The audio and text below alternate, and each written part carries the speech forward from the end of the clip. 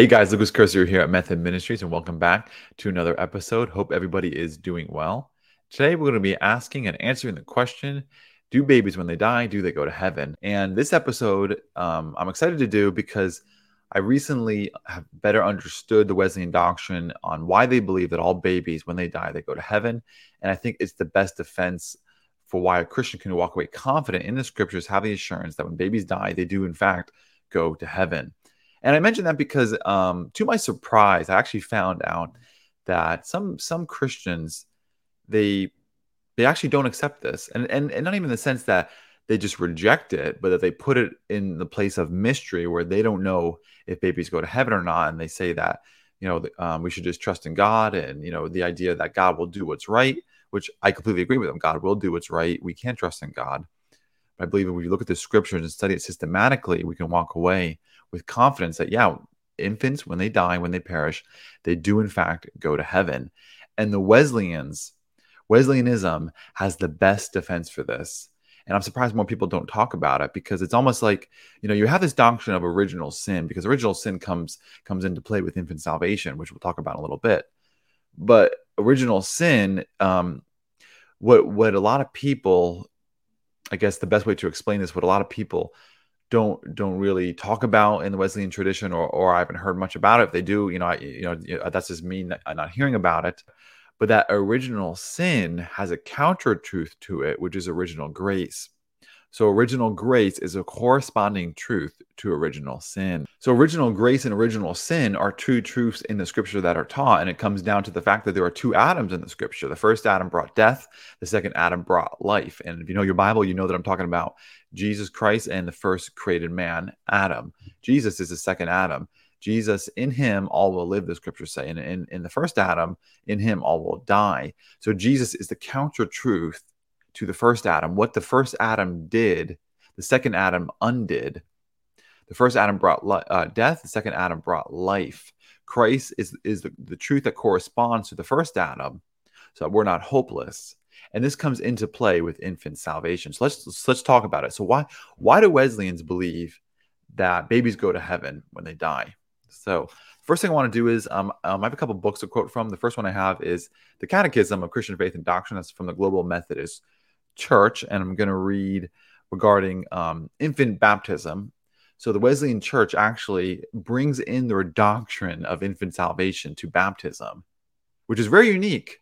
I don't know anybody or any other confession. Maybe there is a confession out there that places or bleeds over its doctrine of infant salvation into infant baptism, which is really cool. And again, this is why I'm excited to talk about this, because Wesleyan has a very unique understanding and defense of infant baptism, of infant salvation, and that bleeds over into infant baptism. So that's why I'm talking or bringing up the Catechism and giving the confession of faith regarding this. So the question before us in this Catechism, and that is question number 41, maybe baptize children. And the answer is yes. We believe children are under the atonement of Christ, and as heirs of the kingdom of God are acceptable subjects for Christian baptism.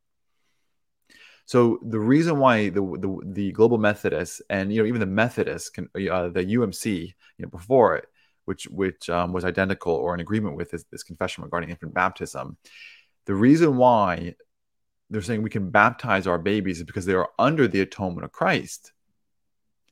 So all babies are under the atonement of Christ. So that is why babies go to heaven. Now, that's a simplified version of it. So let's go into why that is the case, because that's a lot to unpack. Well, wait a minute, Lucas. All babies are under the atonement of Christ. Why does the Wesleyan's doctrine confess that? Why are they saying that? Where's the scriptural truth for this?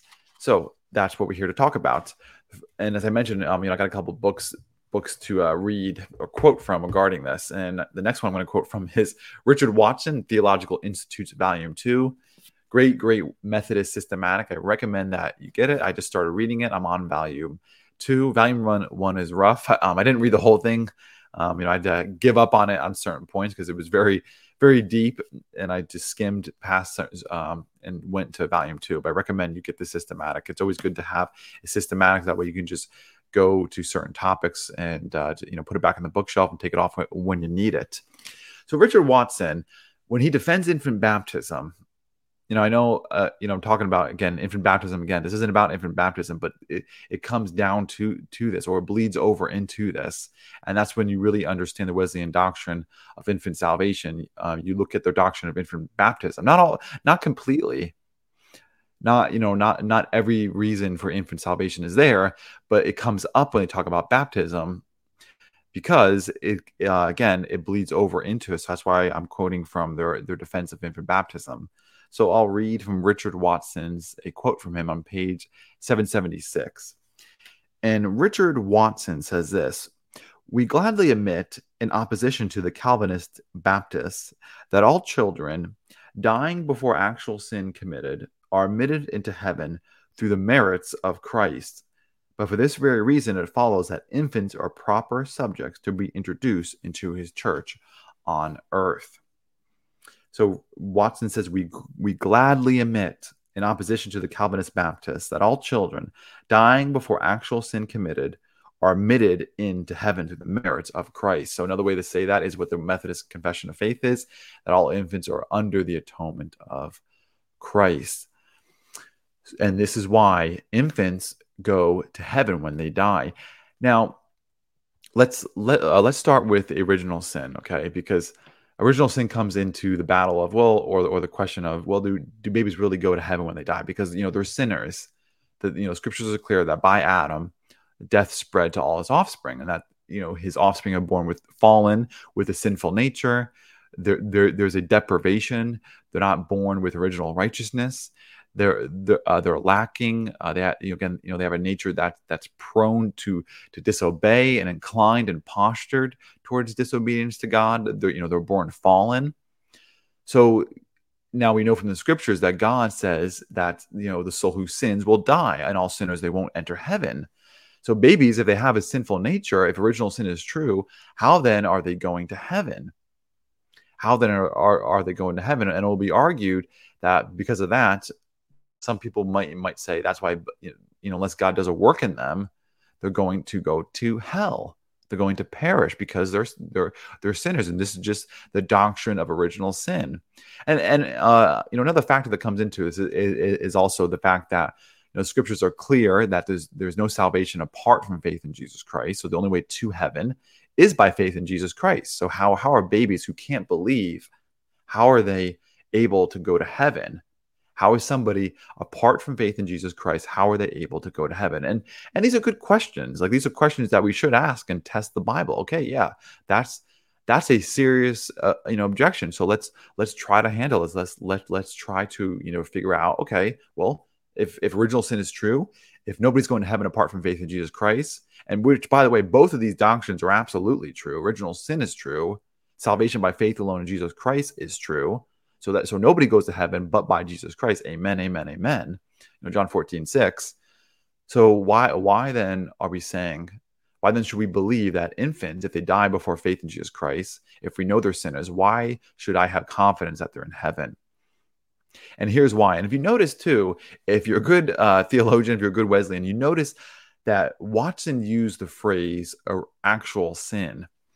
So he talked about how I'll just read it again. It's on page 776. He says, "We gladly admit, in opposition to the Calvinist Baptists, that all children dying before actual sin committed." So if you watch my entire sanctification video or listen to the episode, if not, go back. I talked about how there's two types of sin in Wesleyanism and Wesley Arminianism, and even some other theologies as well. And the two types of sin are there's sin, and two, there's actual sin. Okay, so there's sin, and then there's actual sin. So actual sin is what you and I actually do. It's personal. It's individual. So I as let's go back to when I was an infant. I was born as a sinner, but I didn't commit actual sin. Lucas, because he didn't have the proper knowledge of sin and good and evil, God doesn't count that against me to my account. So the moment I am able to actually sin is a moment that is imputed to my account, even though I'm a sinner. Okay. Now, I know, if that's the first time hearing it, might be a little, a time to pause and think about that. But there's two types of sin. There's sin and actual sin. So all babies, yes, they're sinners, but they haven't committed actual sin. And another way to say this that you might be familiar with this is that there's an age of accountability. Pretty much everybody who's been to church has heard this. There's an age of accountability. And what that's saying is there reaches an age in a person's life where God accounts them or holds them accountable for their sin. And that's when lack of a better word, the clock starts ticking. Okay. God starts keeping a scoreboard, just as a bad illustration. So once you reach the age of accountability, that is when you are actually held accountable for your sins. And so what brings about this age of accountability? What is this age of accountability? Well, the age of accountability is simply the knowledge of good and evil. So Wesley distinguished, again, going to reference my entire sanctification video. He distinguished between sin in two ways: sin and actual sin. But the way that he described it was voluntary sin and involuntary sin. So sin, according to John Wesley, it was only the voluntary acts that we commit. So that means if Lucas Curcio knows this is wrong, here's God's law, I shouldn't be doing this, and I do it anyway, that's a voluntary act on my will. I chose to do this. I willed myself to do this. This was my action. So that was a voluntary sin. So babies, they don't have this knowledge of good and evil, and therefore they don't commit voluntary sins. They're not willingly committing these voluntary acts. They're not posturing themselves consciously, knowing good and evil and doing the evil anyway. They're not doing that. And therefore God doesn't hold them accountable. And so this is a great way to see and deal with that objection. Well, if babies have original sin, if that's true, why are they going to heaven? Because they're sinners, yes, but they haven't committed actual sin. And a great scriptural way to see this is if you go to Romans 5, you can see the truth of original sin, that through Adam, death entered into the world and passed on to his offspring. But then you go to Ezekiel 18, when God says that the soul who sins shall die, and the son won't be put to death for the sins of his father. That's what God says in Ezekiel 18. So God's saying Lucas Curcio won't die for the sins of his father, Angelo. That's what God is saying. He says every man who sins will die. And he's going to hold us accountable for our own sins, not the sins of the father. So Adam's sin was not passed down to us because God doesn't hold that accountable. What he holds us accountable is for the actual sins that we committed. But here's another objection that we have to deal with and to discover if, or to get past, again, like more objections that would maybe not give us the confidence that babies go to heaven is, okay, well, they're, yes, maybe they're not committing actual sin, but they're still, bearing the consequences of Adam's sin. So there's this lack of birthright that they have to heaven. Well, how are they getting into heaven then? Well, this is where the atonement of Christ comes into play. And this is why the Wesleyan or Methodist Confession of Faith says that babies can be baptized because they're under the atonement of Christ. Because, again, they're under the atonement of Christ. Well, how so? These babies aren't believing unless you're saying that babies are believing, that God's making them believe in some way, somehow. Well, how are they under the atonement of Christ? Because the only way to be under the atonement of Christ is by faith in Jesus Christ. Well, they're under the atonement of Christ because, as you remember what I said earlier, we have in trying to think of a way, or lost my train of thought. We have as a corresponding truth to original sin, original grace. So what the first Adam did, the second Adam undid. So Christ corresponds to the truth of Adam. You can see this thought in Romans chapter 5. Through Adam, death came. Through Christ, life came. And there's this universality, not that every man is getting saved, but that what Christ did was for all men. And so Christ, as a second Adam, undid the first sin of Adam, which, in this context, talking about infant salvation, was the racial guilt of Adam. So Jesus took away the racial guilt of Adam. He said, what's the racial guilt of Adam? Well, that's his original transgression against God that passed on to all of his offspring. Jesus Christ, as a second Adam, removed that so that everybody, God can say everybody, yes, they're still born fallen, but they're going to hell, not for Adam's sin, but for their own sin. And so Christ takes away the racial guilt of Adam. And that in Wesleyan's systematic, or the Wesleyan theological framework, is that was the first benefit of the cross. Which, by the way, you can read more about this in Brian Shelton's work, Prevenient Grace. He talks about this several times. But the first benefit of the cross of Jesus Christ in Wesleyan theology is that Christ removed the racial guilt of Adam, and so that God's grace goes out to all men. So all men, they're not dying for Adam's sin, but for their actual sin. So even though they're born sinners, even though they have sin, they're going to hell, or they'll be held accountable for their actual sins that they commit, not the sins of Adam, because the second Adam undid the first work of the first Adam. And I'm going to read, not from Wesleyan. He's a classical Arminian, but he's one of my favorite teachers, and theologians. He's passed away, but I'm going to read a commentary from Leroy Forlines. That's a Randall House Bible commentary. I recommend that you get this commentary, by the way. One of the best commentaries on Romans chapter 9, by the way. I talked about this in Romans chapter 9, part 1, which I still owe you guys part 2 to the episode, so don't think I forgot about that. But he talks about infant salvation in his commentary, and he does that in Romans chapter 5. And I'm going to read from his commentary regarding this. I'm not going to read everything, but Leroy Forlines explains this very well, that dealing with the issue, well, do infants die, or when they die, do they go to heaven? What about original sin? Leroy Forlines says this: in my view, there is racial sin and individual sin. There is racial guilt and individual guilt. Really another way to say that is there's sin and actual sin. But he here classifies it as racial sin and individual sin. So he goes on to say, if we can have racial guilt and individual guilt, it is conceivable that we can also have justification from racial guilt as distinguished from individual guilt. The incarnation created that kind of solidarity with the race, which would make the application of atonement to remove racial guilt automatically. The solidarity with Christ, which brings justification from personal or individual guilt, requires a personal faith, which results in a personal union with Christ. In this view, Christ has already delivered the whole race from the penalty of racial guilt. So let me repeat that last phrase quoted. Forline says, in this view, Christ has already delivered the whole race from the penalty of racial guilt. So Christ took away the racial guilt of Adam. So now men are not held accountable for that because it's under the atonement of Christ. And this is why Wesleyans say that all infants are under the atonement of Christ, and why infants, when they die, they go to heaven despite original sin passing down to them, because Christ removed that original guilt of Adam, that racial guilt that Adam brought onto the whole human race. And so all men die for their own actual sins. And since babies, they don't have a knowledge of good and evil, they're not held accountable for the sins, they haven't actually committed sin, they're in this sense safe, and they're covered under the atonement of Christ, so they're going to heaven.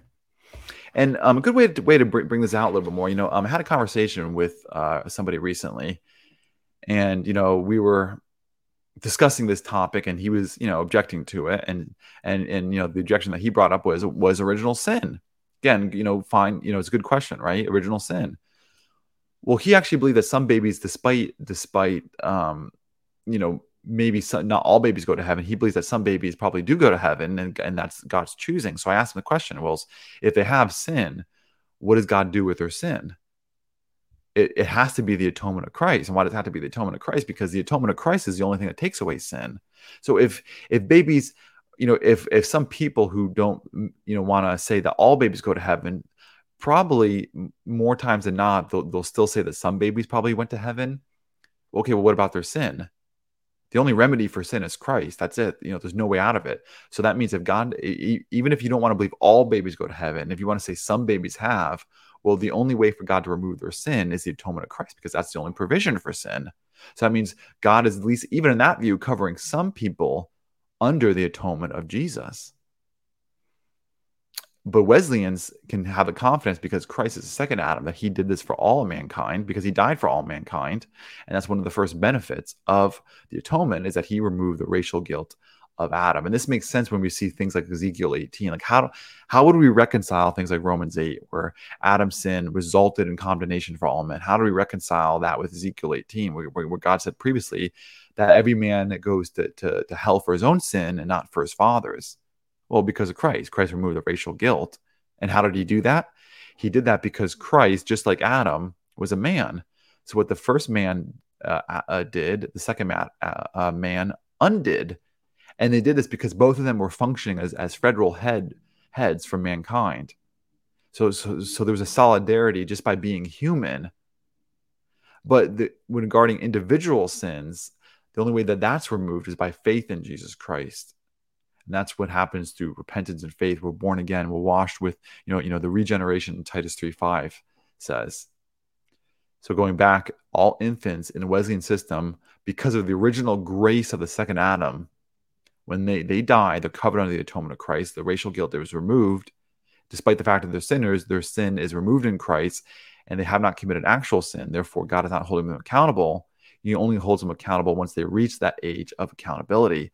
Now, I do want to bring up some scriptures regarding if there's a biblical case for accountability.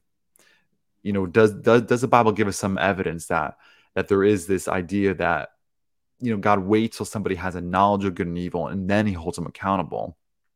And there is. And if you have your Bibles, you can turn with me to Deuteronomy chapter 1 and verse 39.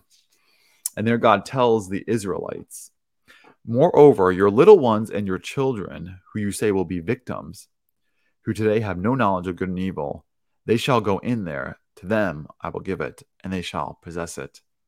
So to give you the context, God is talking to the rebellious Jews who were in the wilderness. He did for 40 years. He did this to test them.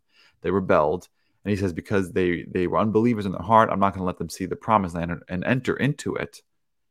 But he told them that their children he will let in. Well, why? Why would God let their children in? Aren't they sinners too? Well, he explains, your little ones and your children, whom you say will be victims, who today have no knowledge of good and evil. So there we have God saying that their little ones, they have no knowledge of good and evil. Well, how can he say that? Well, because he's God and he knows it. So God is saying that hey, your kids, I'm going to let them into the promised land. And the reason why is because they have no knowledge of good and evil.